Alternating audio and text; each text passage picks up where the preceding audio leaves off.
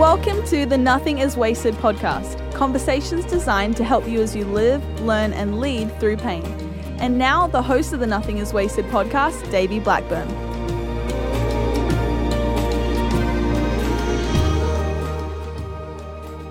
Hello, welcome to the Nothing is Wasted podcast. I'm Davey Blackburn, your host. I'm your co-host, Aubrey Sampson. Welcome, everybody. Yes, last episode, we introduced this concept of a survey that we are right now asking for your feedback with.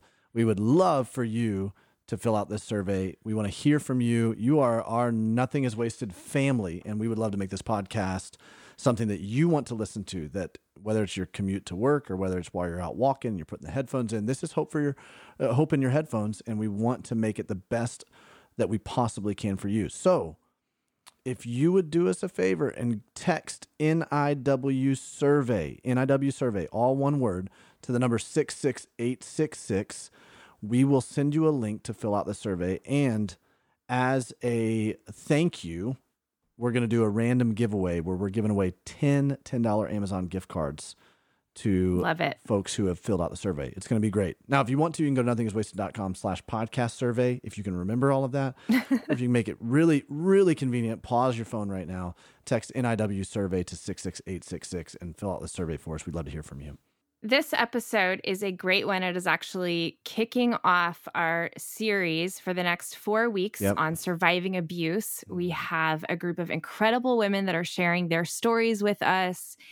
And I'm really looking forward to this one with Becca Stevens today, who runs Thistle Farms. We'll hear her story in just a little bit, but it's a refuge, right, for women who have been trafficked or abused.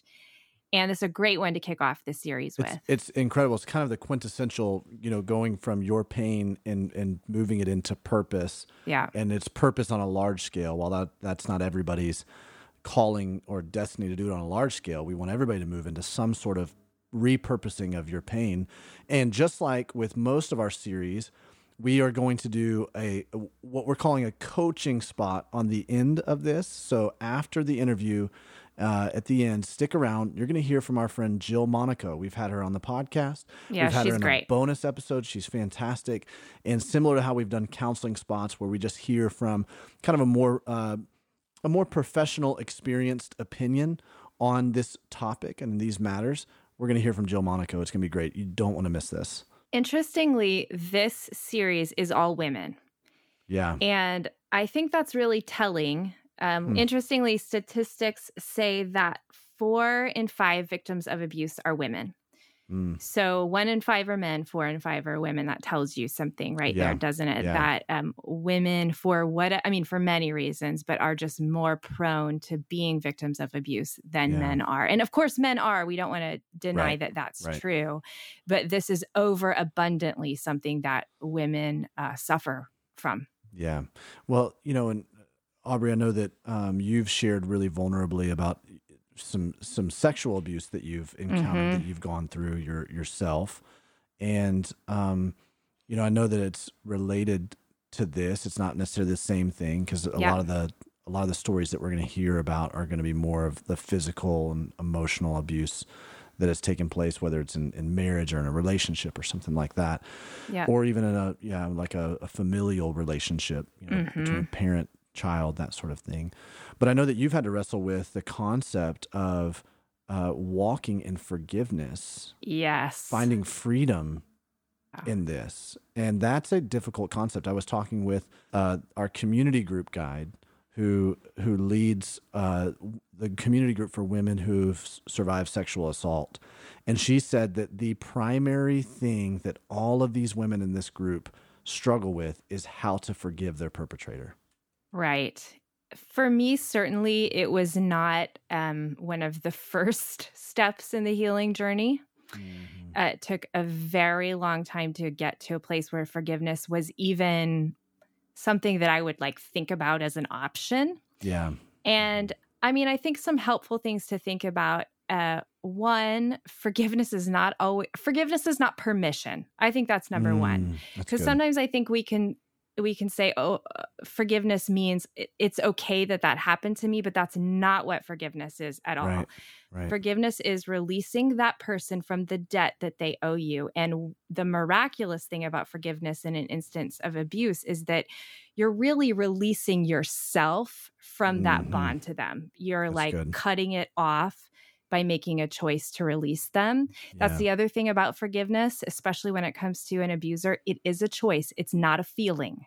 And so the feeling may or may not come, but it is a choice to say before the Lord, okay, I'm releasing this person. I am not going to expect them to make it right. I'm not going to hold them to whatever standard anymore. I'm releasing them, Lord, and forgiving them. And then forgiveness is ongoing. I think that's another thing, is sometimes we think we have that moment of forgiveness where we're on our knees praying, but it's really just, okay, it's come up again. I'm angry or I'm sad or my mind is going there. Okay, Lord, help me to forgive again. And God is so kind that in time, you do begin to actually release your abuser and begin to let go. And I do think something that Becca talks about in this episode is a step is humanizing your abuser, which is also really, really, really difficult to do. But a lot of times these abusive men, in most instances, not always, but they've been abused. Or they've watched their fathers abuse their mothers or whatever. And so you can kind of go, okay, when they were a little kid, this happened. That was evil too. Now, it's not okay what they did. But if you can begin to have compassion, Desmond Tutu calls compassion seeing with a God's eye view.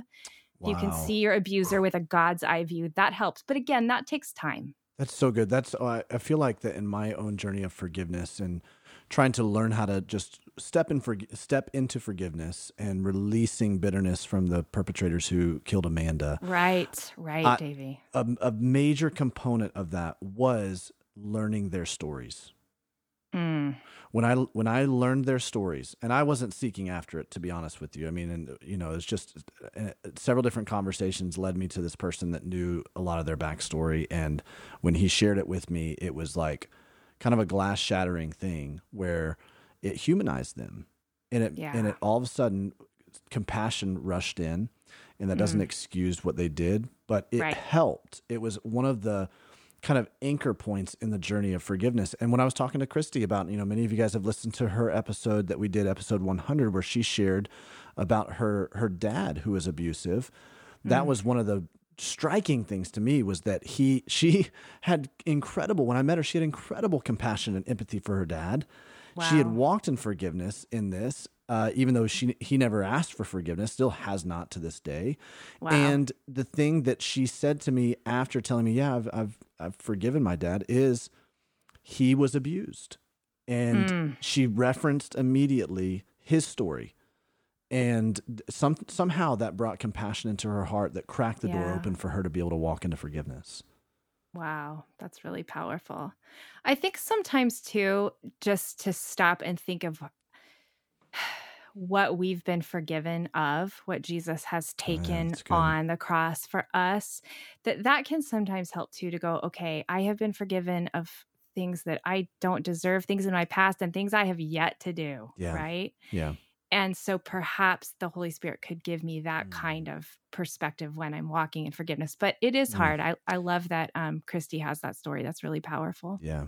Well, I don't want this conversation about forgiveness to close the door in your heart to hear kind of the steps that lead up to this. Because just like what you said, Aubrey, this is not the first step. It's not Absolutely the first step to recovering from abuse, but it is something that Becca references in this conversation. So we thought it was really appropriate that we talk about this a little bit.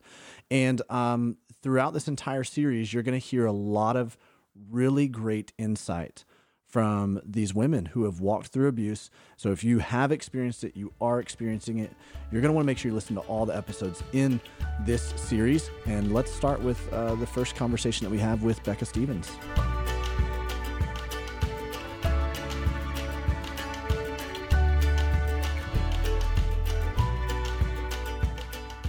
Becca, it's so great to have you on the podcast with me. Thanks for joining me. Oh my gosh, I'm honored to be here. Thank you very much. Well, so many people are going to know of your work with Thistle Farms, and I'm super curious as to the inspiration behind all of the work that you've done. We definitely want to dive into some of the work that you've done, but you have a story that moved you along a journey that started intersecting with other people who have a story. Can you just start out and tell us a little bit about the story behind the work that you're doing? Sure. I mean, how far back do you want me to go? You go as far back as the pain starts, I think. I mean, I know so many of our listeners are walking through stuff right now, and they've been inspired by you. And so give them a little bit of the behind the scenes of your life. I would say that my first memory is grief. So that's how far back it goes. That when I was 5, my dad, who was a minister, was killed by a drunk driver. And my mom was 35 years old with 5 kids. And that was kind of the beginning of my waking up into consciousness, if that makes any sense. Yeah. And, what happens a lot of times, and it definitely happened in my life, is that when there's kind of one trauma, then the other traumas start to build on that. It's almost like you get a vulnerability sticker put on your forehead that you can't even see. But for me, it was one of the elders in the church began to sexually abuse me about 6 months later, and it went on for several years. And so I had this amazing, loving mother. I had 4 siblings that I adored. We were poor. We were stressed out. I think sometimes I referred to us as feral children, just kind of out there. Sometimes my mom was working about 12 hours a day. And then I was also kind of waking up into the world, not trusting it and knowing some really scary and violent things. So I think the whole time I grew up, I had these 2 things in my head of like what I longed for the world to be like and what it was. And I had a taste of both of them. I had, this loving mother who taught me that God is love and that community can be healing. She was the director of a community center. But I also had this really messed up, acting out crazy part of me from years of sexual trauma. And, I think those combined in me, sometimes I think I really am the daughter of my mother and my father. I became a minister, and I wanted to be that. And I wanted to create a place that was safe and practical and loving, like my mom's community center. And so it was never like, it was never that I thought it was God's fault or I was angry at God, which is probably the biggest gift of my life. I always knew that there was really messed up systems. And I always knew what happened to me was abhorrent to a loving God. And so as I grew up and as I made my way in this world, I kind of created both, a place that was a sanctuary for women who had gone through stuff, and also a really practical, creative place where people could thrive in their dreams. Wow. I know you've done so much work with women specifically and kind of untangling the trauma that they walk through. And so I know there's all kinds of kind of common denominators or, transferable principles into each person's life. But I'm curious as to when you began to untangle some of the trauma in your own life, what are some of those threads that you saw? What are some of the things that you saw were necessary for you to have to pull the string on, so to speak, to be able to not just live with the trauma or live with the effects of the trauma that you experienced, but actually overcome it and to be able to walk in wholeness? That's a big question. I know there's a lot right there. I'm expecting you to just kind of take the rest of the 45 minutes that we have and just preach.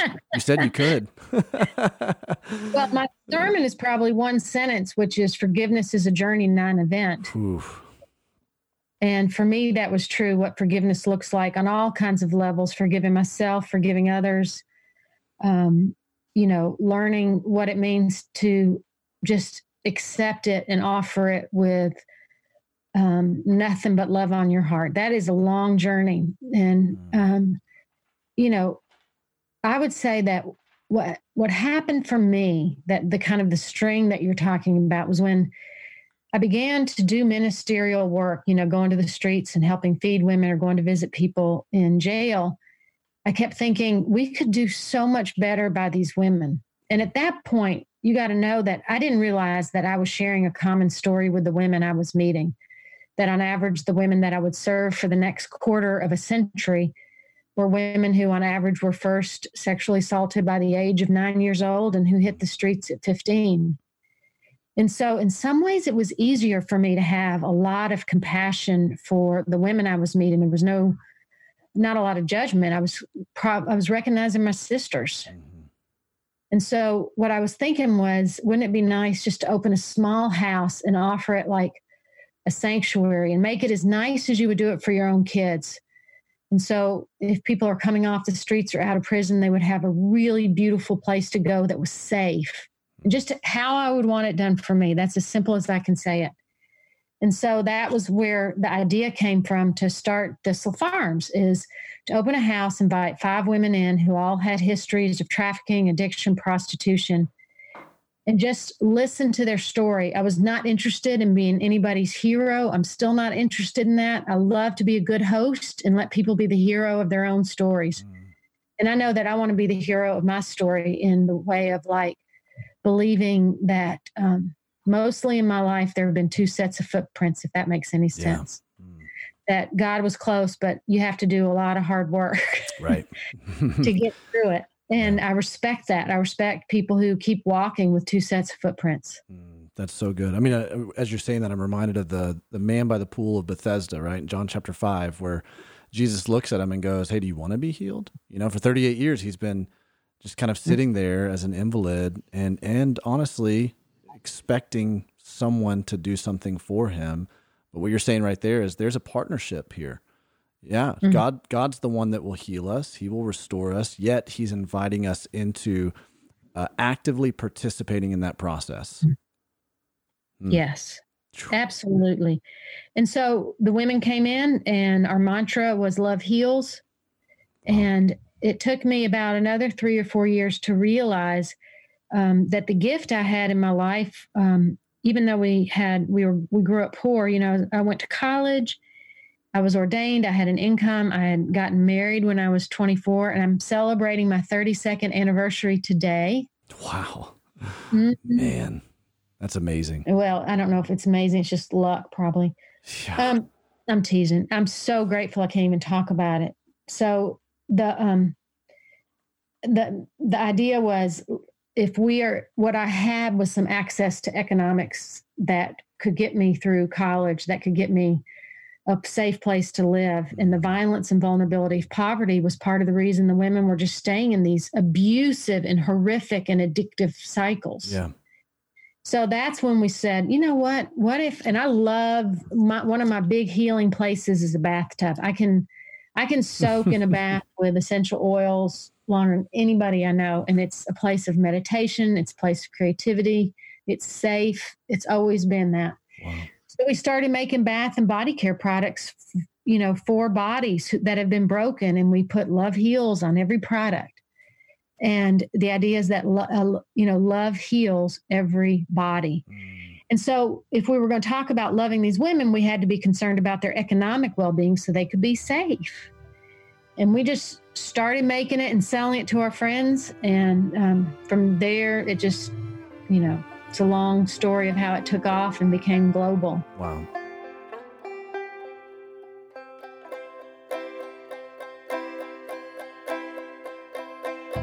Hey friends, Davey here. At this point, we've seen hundreds of people find healing from their trauma, reset their faith foundations, and move through their valley with a renewed sense of purpose, all because of our Pain to Purpose course.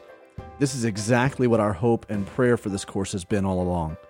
We want as many people as possible to keep finding healing like this, so for the month of December, we want to give our Nothing Is Wasted podcast listeners a gift. That's right, that's you. Are you ready for this?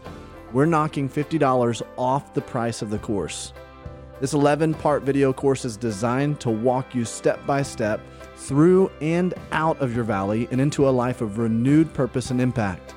You can take this course at your own pace online, in one of our Nothing Is Wasted community groups, or with the help of one of our certified guides. This could be a great Christmas gift for a friend or a loved one who's going through a particularly difficult time this holiday season. If you're interested in taking advantage of this offer of $50 off, text NIW GIFT to 66866. Again, that's NIW GIFT. NIW like nothing is wasted. GIFT. NIW GIFT to the number 66866. So pause this episode right now, text the number, and we'll be waiting for you when you come back.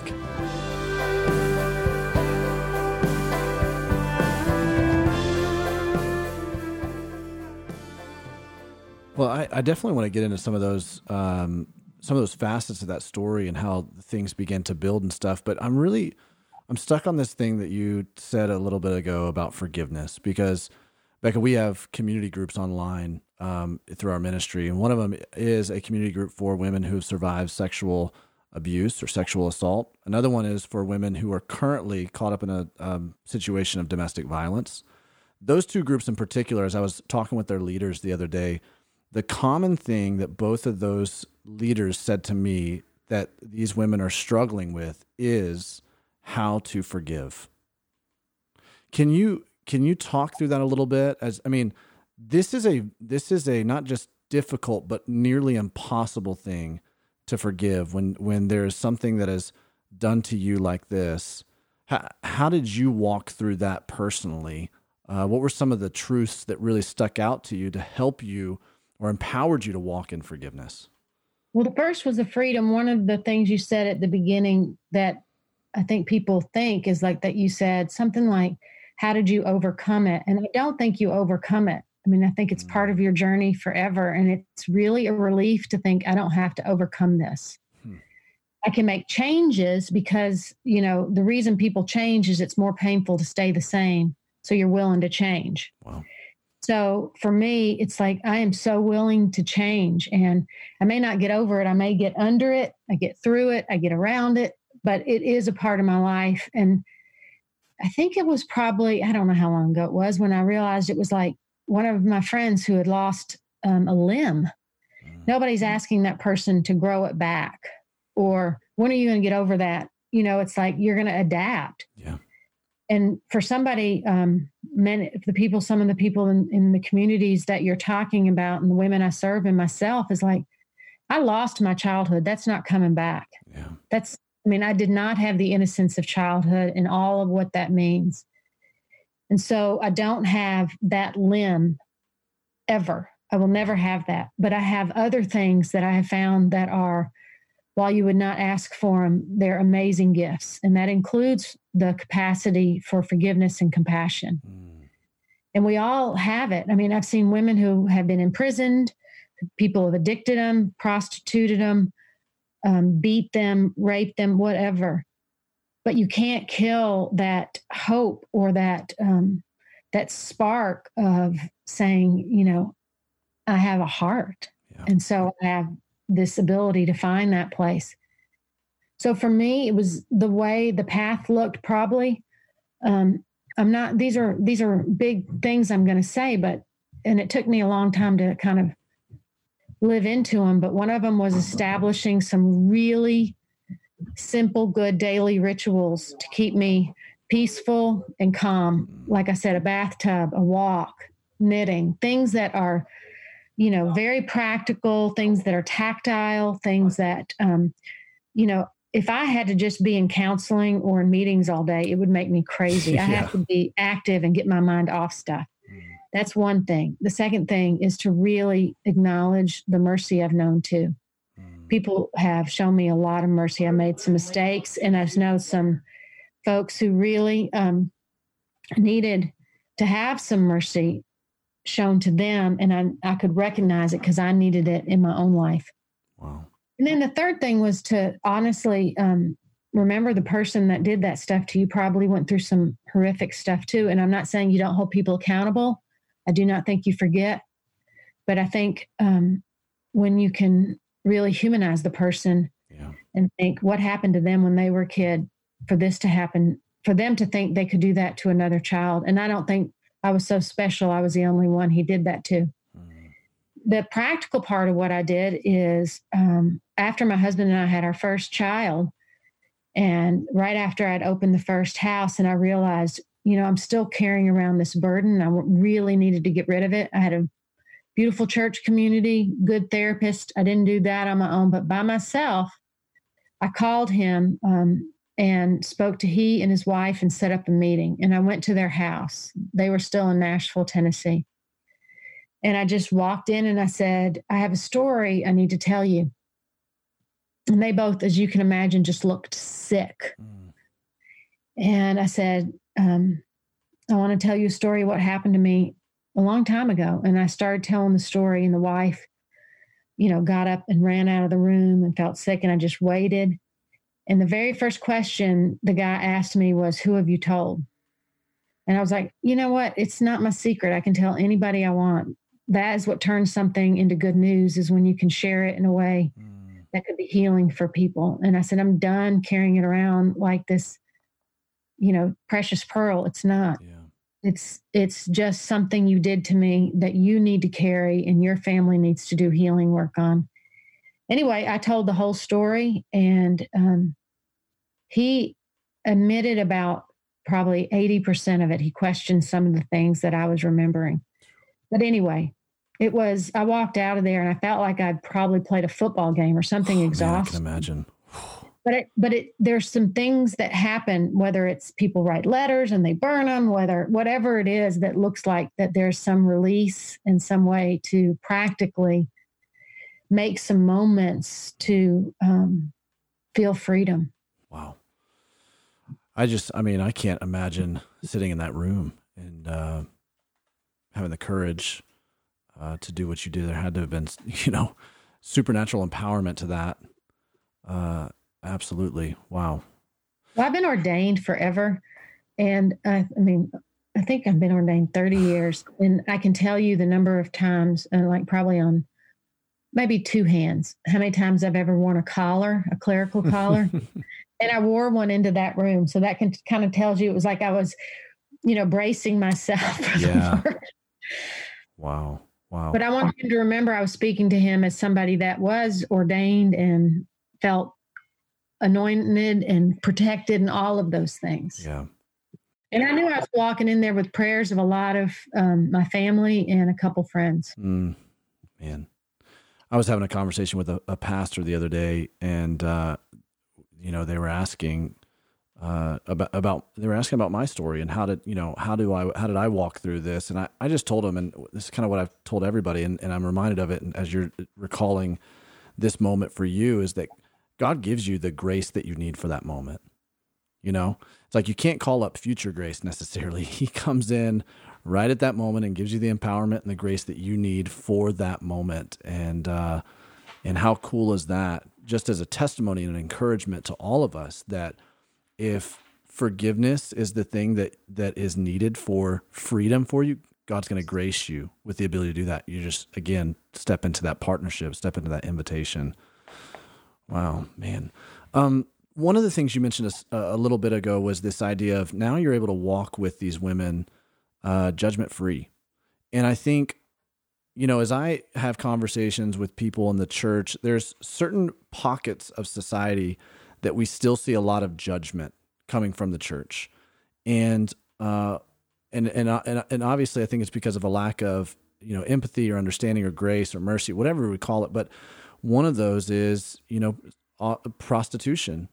But I'm sure what you've experienced as you're working with some of these women, is that there's a direct correlation between the prostitution that these women now enter into and sexual abuse that they've experienced. Can you kind of talk about that and how you're helping women to kind of walk through that journey?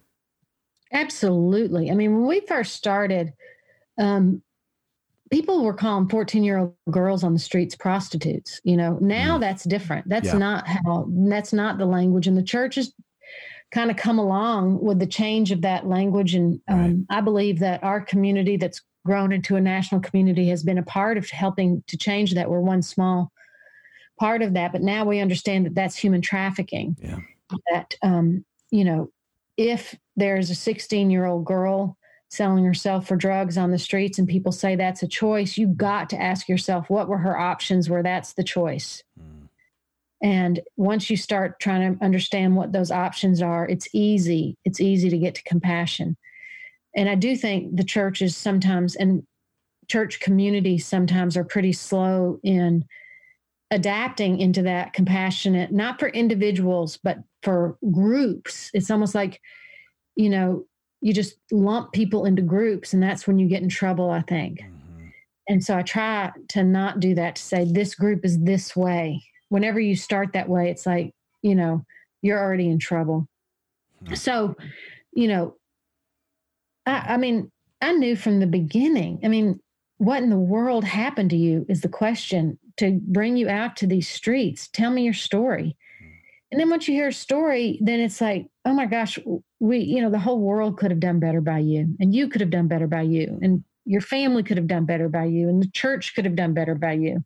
All of it, But one of the things that's newer for me has been the link between refugees and human trafficking. And how violated and violent it is for so many women that are refugees and in asylum seekers camps. We started a justice social enterprise in one of the camps in Greece of women who had come out of the war in Syria.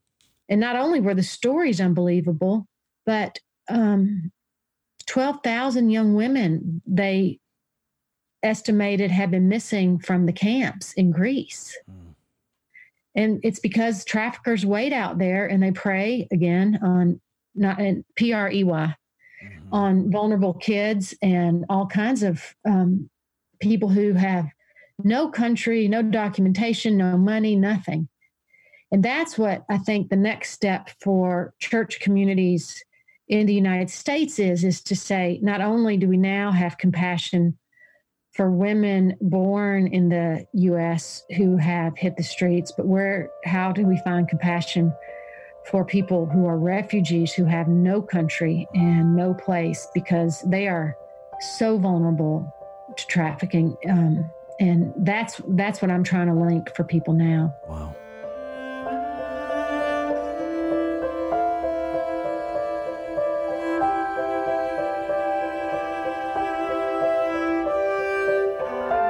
It's the holiday season, which for many of us can be the hardest time of the year. Whether you've lost a loved one, or you've gone through a betrayal, or your life doesn't look how you thought it would this year, or maybe you're just weary from the toll that 2020 has taken on us. Wherever you find yourself as we head into the holidays, we want to provide you with as many helpful resources as we can. We're able to do this because of the support of our generous Nothing is Wasted donors. Your donations go to support our podcast, our Pain to Purpose course, our community groups, coaching scholarships, the ministry, and the healing of thousands of lives. To give back to our donors, we created our Nothing is Wasted partner program. When you make a recurring monthly tax-deductible donation to our monthly partner program of $20 a month or more, you can access resource-driven content that goes above and beyond the normal conversations on our podcast.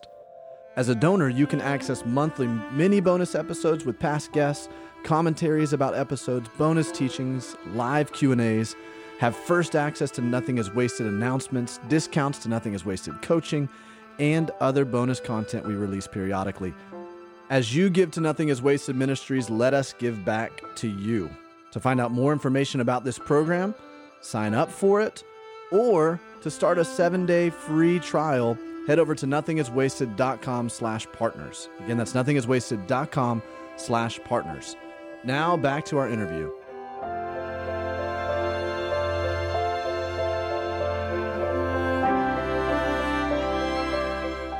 Speak to some of the other quote-unquote healers that are out there listening to this, the folks that are working with people in trauma, who are being a shelter, as you guys have begun to do that. And shelter sometimes meaning physically, sometimes, just, emotionally. How, in trauma, because of what you experience, you begin to have an orientation of the world that it is now unsafe. And so things, begin to trigger you, or, some of the language that we use with that. How do you help them feel safe again? And then how do you help some of these women that you're working with begin to kind of gain a right orientation, so to speak, so that they know when they're unsafe and when they are actually in a safe space to be able to open up again? You have such good questions. That's beautiful. We work with people in trauma all the time, and so we kind of try to get to the bottom of this of going, okay, what is this? What does this look like? How do we actually walk through this in wholeness or get to a place of wholeness again, you know? Well, my right now, I mean, we're still in the middle of COVID, right? Mm-hmm. Which it just uncovers all these issues that we try to bury in shallow graves that are just rising. And you're talking about people who are traumatized anyway. So, I mean, even for a lot of the women I serve, things like wearing a mask is traumatizing because they've been gagged. Wow. And so you have to keep refining. And I just think it's stressful for a lot of leaders right now who are doing this healing work. So my message is a pandemic is no time to quit. It's time for me, at least, to trust work more than inspiration, to keep going and know that the inspiration will come if I keep doing the work. But if I quit, then, I won't see it. And so I'm staying in, I'm staying with it. And I have this beautiful feeling of how I had this just the other day. I was thinking about, people that do revivals, they have to plan those revivals and they have to set up the tent and they have to get the benches out, set the whole stage, and know that if they prepare like that, the Spirit's coming in and there's going to be a revival. Or in the Hebrew text, they declare the year of Jubilee. It didn't just happen and then they fell into it. And so I feel like this is a time for a lot of leaders of congregations, of communities.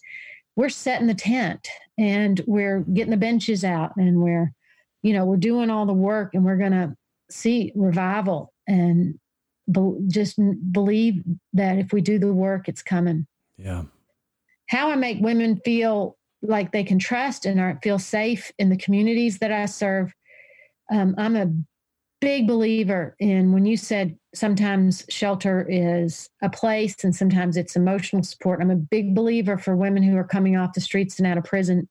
It's actually a place that you start with a housing first model, that to find a sanctuary is an actual home where you put your head down in your own bed and it's safe and it's long-term. We have about 430 beds now around the country, which is unbelievable to me. Wow. In the national network. And it's because, in addition to being very practical of like, it's actually a bed, that it's really long-term, that women that I work with know that I'm with them forever, that I'm not backing out. And so, it's a long program. It's a long journey. I just had somebody on Instagram, on my Instagram story today, write, thank you so much. 10 years ago, I came into your community. I couldn't stay clean, but you offered me a referral to another state and I'm doing great. And I just wanted to thank you. And I was like, God, what? I kind of remember her, kind of. But I love that it's like, if you stay long enough, you see the miracles. Yeah. That's such a good point, Becca, that, first of all, the fact that in order to help people feel safe, you've got to actually put them in a place of safety, physically. You've got to meet that physical need, because there's no way that emotionally or spiritually they're going to be open to any other reorientation unless they first just physically and practically feel safe. And that might take some time. And often people jump off the train before they get to see the fruit of that work, because in America, we love the quick fix, right? We love okay, all right, this should work now, let's just go. And, that's not the work, in this kind of a healing context. That's for sure. Question. I'd love to hear you just kind of started to dabble a little bit in some of the story of one of the women we worked with, or you just heard from. Are there any stories that really stand out to you? I know all the stories are amazing of the women that you're serving. But are there any that just kind of stand out to you as like, wow, this is why we do what we do. And obviously, keeping everybody anonymous, but are there any of those stories that you're like, man, this is an awesome story, I've got to share this with you? Well, the beautiful thing is we don't have to keep stories anonymous. I have 1,000 stories. I've written I don't know, 9 books. Wow. And there's probably stories in all those books. And it's because part of what we want to do is continue to share the good news about how love heals. And so women see this as their ministry. They get through the program. They are part of the Thistle Farms team. It's their full-time work. Their story is an asset and a value. And they go out and talk about it. And it's not a secret. It's public. And it's, that's not for everybody. For some people, telling that story would be very traumatizing. For other people, it's part of what keeps them clean and healthy. And they are like, I want to be a light in this world. And it's why, our signature product is a candle, and we light the way for the next woman coming off the streets. We keep telling the story. We keep lighting the candle, and more women can come home. We have something like 100 women on the waiting list right now. Wow. So the story I was thinking when you were talking about it is the story of Doris. And, so many of the women who come through the program, they may come because of broken families. Their moms were their first traffickers, selling them for drugs. It was very violent at home, and they were in foster care, and it was abusive, runaways, all of that. Doris has been with the community probably, 15 years. And she came from a little town in Tennessee, and her story was that her father was shot in front of her and actually fell on her. He died on her. She was in the room, and, wow. I think it was within a few years, she was smoking pot. She was not being able to function in school, and started on a really violent, bad journey on the streets. And she came to us, and she was this hopeful, amazing person, but she was also very fearful. You talked about fear. I mean, I can remember she didn't like to be in a room, like in her bedroom at the house. She couldn't be near a door. She couldn't be near a window. And that's really hard if you're not in a door or window and you're in a small bedroom. Yeah. So we had to do a lot of work. So anyway, she began telling her story all over the country, and she was helping me establish some communities. We went down to Florida, and she had never seen the ocean. And I was like, Doris, we're running out to the ocean. It's going to be a blast. And she was really scared. She was scared of it. And I was like, Doris, I promise you, sharks don't climb up on the sand and bite your ankles. Nothing bad is going to happen. I got you. So the first morning we got there, I got to hold her hand as she walked out on the sand. And she stepped her toes into the ocean for the first time, and she felt the tide. And she had never felt the tide. And she just lifted her arms in her beautiful Doris style. And she's a singer, a praise gospel singer. And she just said, has this been doing this my whole life? And I was like, this beautiful moment for me as a human being, as a friend, as a pastor, of thinking, oh my gosh, the tide's been going out for as long as the moon's been spinning around the earth. And, it's probably the only thing older and stronger than that pull is love. Sometimes it takes a whole community to get somebody to the shore to feel that kind of powerful love. And so it was about 2 years after that, I got invited to go on an 11-day cruise into the Caribbean. And we were setting up our Thistle Farms bath and body care products on this ship, this big ship. We were docking on different islands. And in the morning, we would have these talks before people docked. And it was about women's justice programs. And people would go visit places on the island that had something to do with ministry and healing for women. Anyway, I was like, Doris, you have to go. Somebody's never seen the ocean, barely touched it. We're going out to the sea.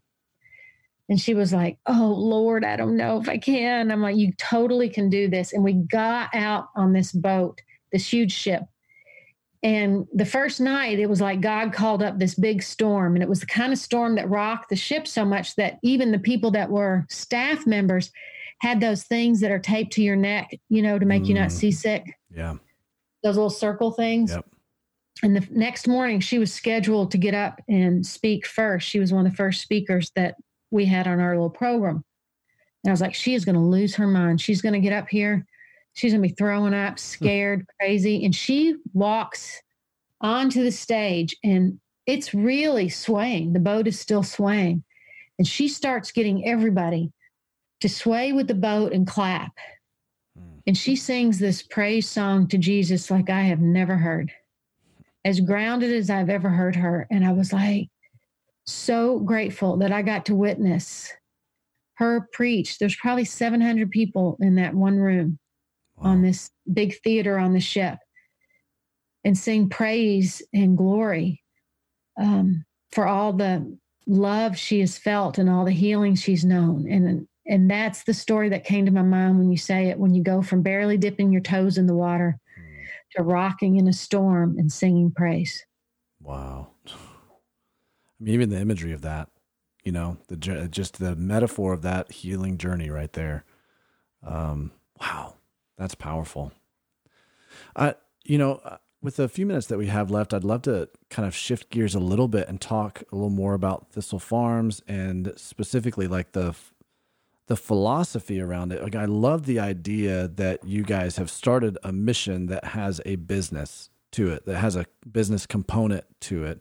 Whereas, you see a lot of corporate America and, businesses that are adopting a mission, which is great. It has its place as well. But it's somewhat unconventional to, have a not-for-profit that then like has a business component or aspect to it. What are the things that you guys do in regards to, you've referenced a few of your products that you guys sell.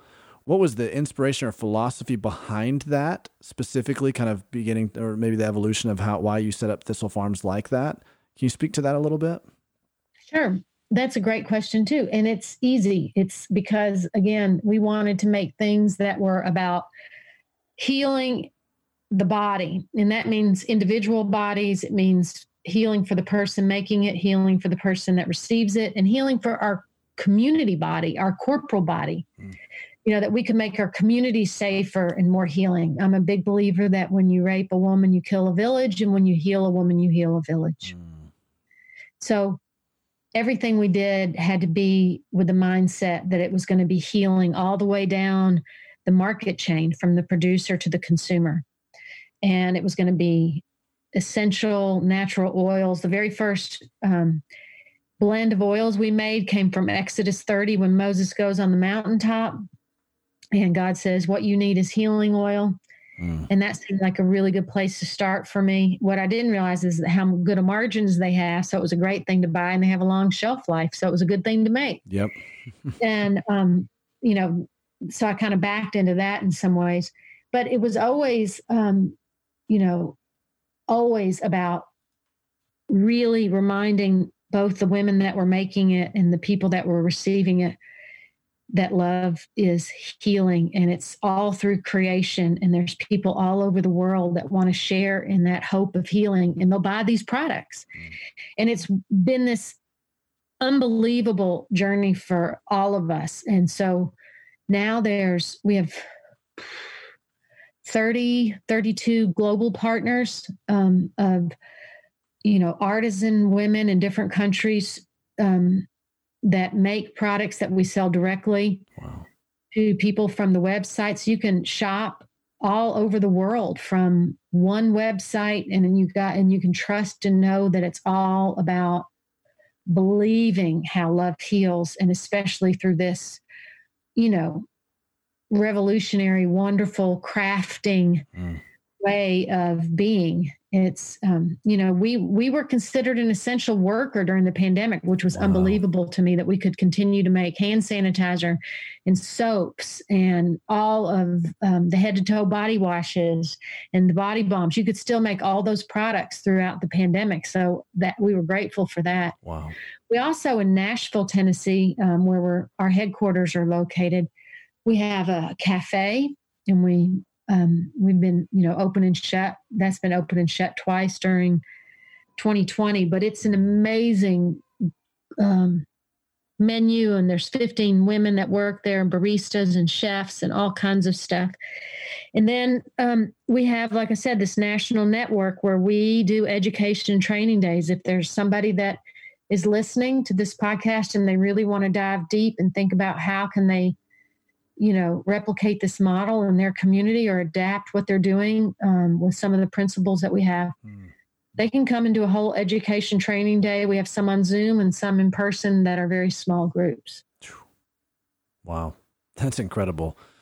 Last thing is, as we kind of, sign off, what would you say to somebody who, one of the things we really try to help people with is how to move from pain to purpose. The things that happen to us in life, or maybe the mistakes that we make that cause pain in our life.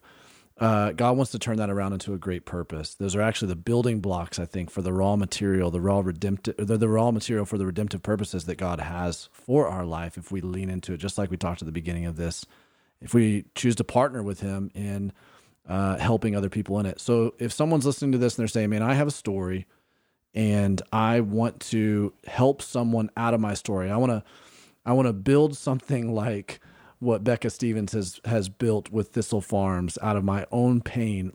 Where would you tell them to start? Well, there's a lot of things that you can do. I would always say to people, run to community, don't walk. Run to a safe place with people who are going to be with you and support you on that. I mean, never in the gospel are people just sent out all by themselves. People go out 2 by 2 in groups. It's a way to navigate the waters of discernment while it's still your journey. To do it with a community is important, I think. I think it's why we start churches. It's like we got to do this work together. The other thing is, I'm happy for anybody. I mean, the easiest way to get me is DM me on Instagram. If you have a specific question or something you're really looking for, I'm Becca Stevens on Instagram. Happy to start conversations with individuals who are serious about that. Go to the website at Thistle Farms and you can look on there. And I will say the last thing that I think has been the balm of Gilead for me during the season has been the woods, the outdoors. And that's not safe for everybody, but for some people, you can breathe out there. Yeah.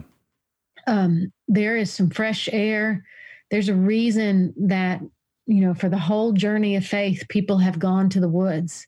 The trees can take your grief. It's a place to both wrestle angels and demons and to find some grounding. And I just think you can't overestimate a good walk in the woods. Wow.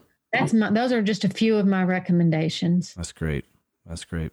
Well, I would encourage the listener, this is coming out right before Christmas time, so I would encourage you guys to jump on the website for Thistle Farms, purchase some of these products for yourself, for friends, family members. And Becca, I just thank you so much for giving us time and sharing your heart and your story and all the work that you're doing. It's amazing.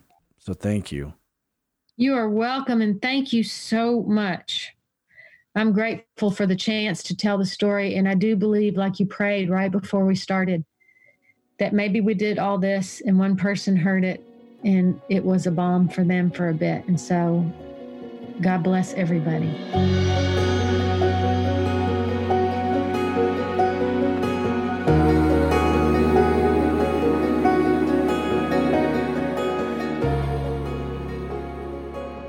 That was an incredible interview with Becca Stevens, Davey. I love her wisdom. I love her experience.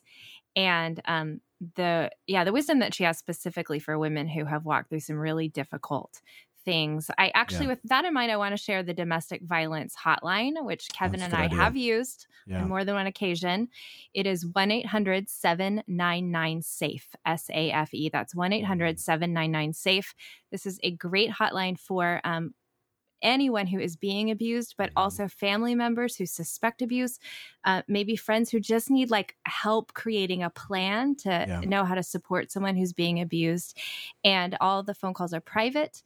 And they do a good job of kind of covering tracks in case you feel afraid to make that phone call. Yeah, that's good. There's something too that we'll mention in each one of these episodes, but we also have a community group for women who are experiencing domestic violence. And it's a very confidential one. It's very private. And so you actually have to request to be a part of it. And then we take women through a vetting process just to make sure that they are qualified to be a part of it. But it is one of our groups that is, I want to say from it's thriving from a community standpoint, in the sense that these women are finding true healing. They're finding a lot of support and encouragement from our guides there. So that's definitely something to check out, nothingiswasted.com/community groups.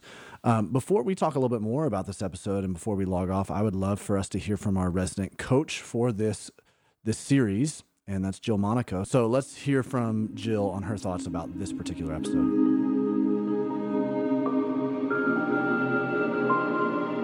What a beautiful testimony of God's goodness and redemption by Becca Stevens.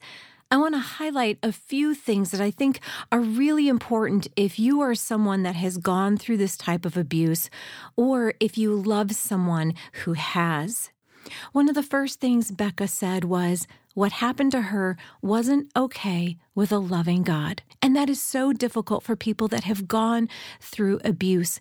But what I really love about her story is that she showed you, if this is you, your story, she showed you that it's not impossible to bridge that gap and to see God for who he really is.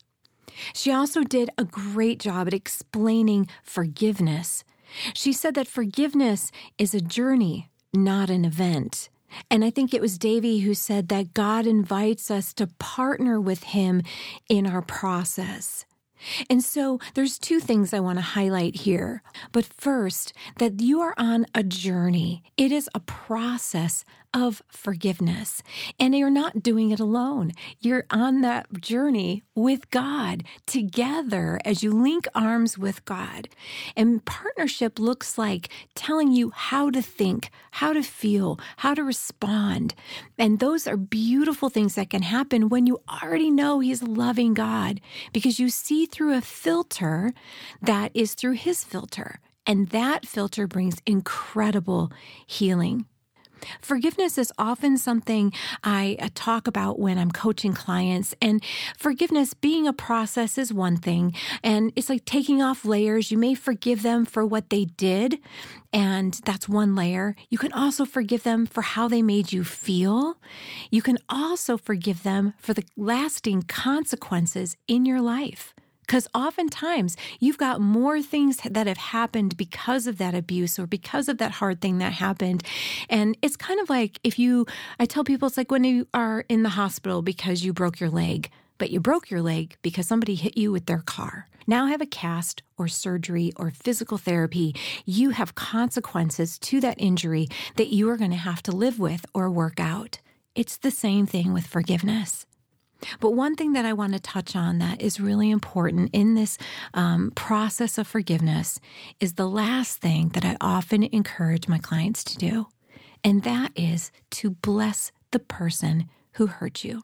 I know that can feel really difficult when they've done something so serious, and you may be saying, Jill, but you don't know what I went through. You're right. I don't know what you went through, but I do know the power of forgiveness, and blessing someone is a big piece of that. See, if someone stole money from you and you bless them to be financially blessed, then the enemy has lost all its power, not only over you, but over them.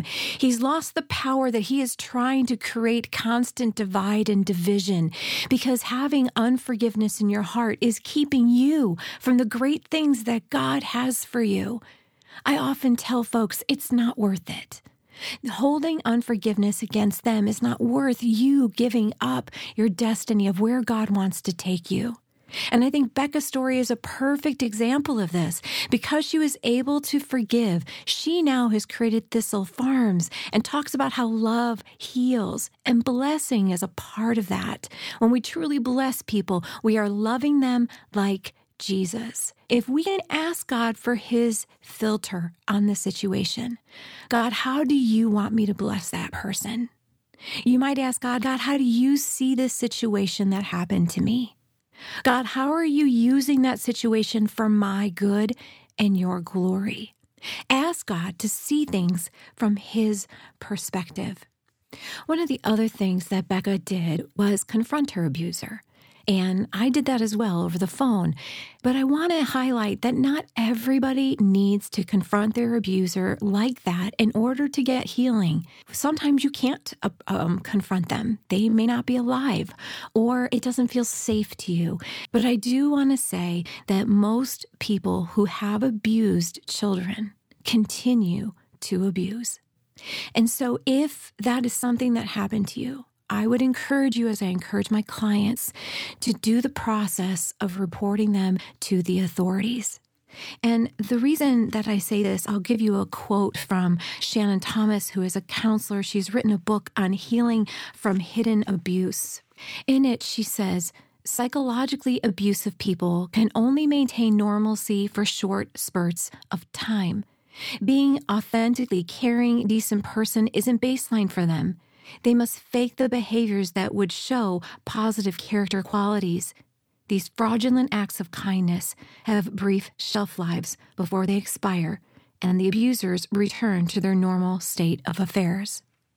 So I hope just highlighting that for you helps you understand that if you've been physically abused, there's been more that's happened. And part of that healing process could be reporting them to the authorities, because you don't want this to happen to somebody else, because they often don't stop. As I was praying for what to say at the end of this episode, I was asking God for a scripture that would encourage those of you that have been abused. And he led me to a verse in 1 Peter. If you go to chapter 5, verse 10, he says, "And after you have suffered a little while, the God of all grace, who has called you to his eternal glory in Christ, will himself do 4 things." Are you ready? Restore, confirm, strengthen, and establish you. God will restore you. He will restore all that was lost because of what happened. He will confirm to you your identity in Christ and that you can see things from his perspective. He will strengthen you. He will strengthen you in your innermost being. You will go from glory to glory. You will see yourself gain strength and do eventually the last thing, establish you, just like he did with Becca. He established her to be a voice and a light in the darkness, and to be one of those that actually helps heal those who have been hurt. I'll conclude with this. Becca said, if you stay long enough, you see the miracles. So hang in there, my friends. You got this.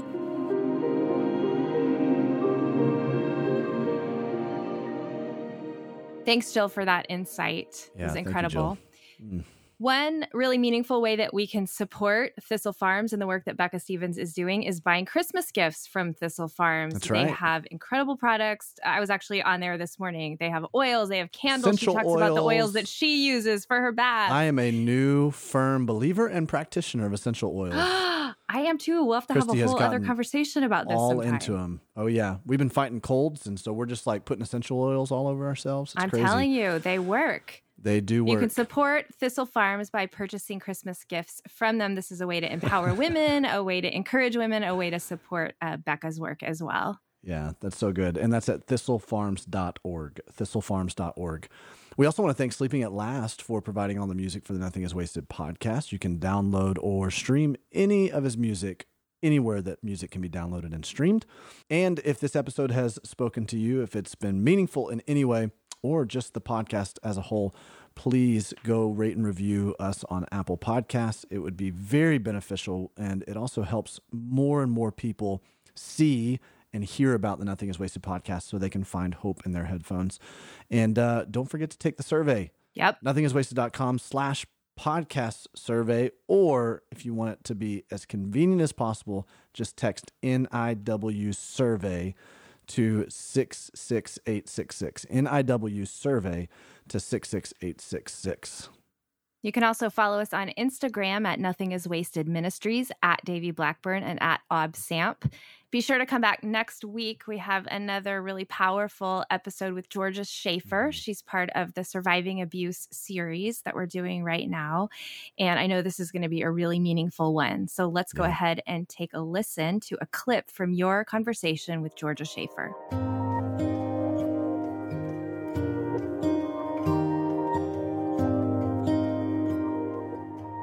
You hear it all the time, and people do get stuck there. I have somebody I'm working with right now. She's been stuck in guilt and shame for 3 years because people told her, God's against divorce. And so she's carrying all this shame and guilt.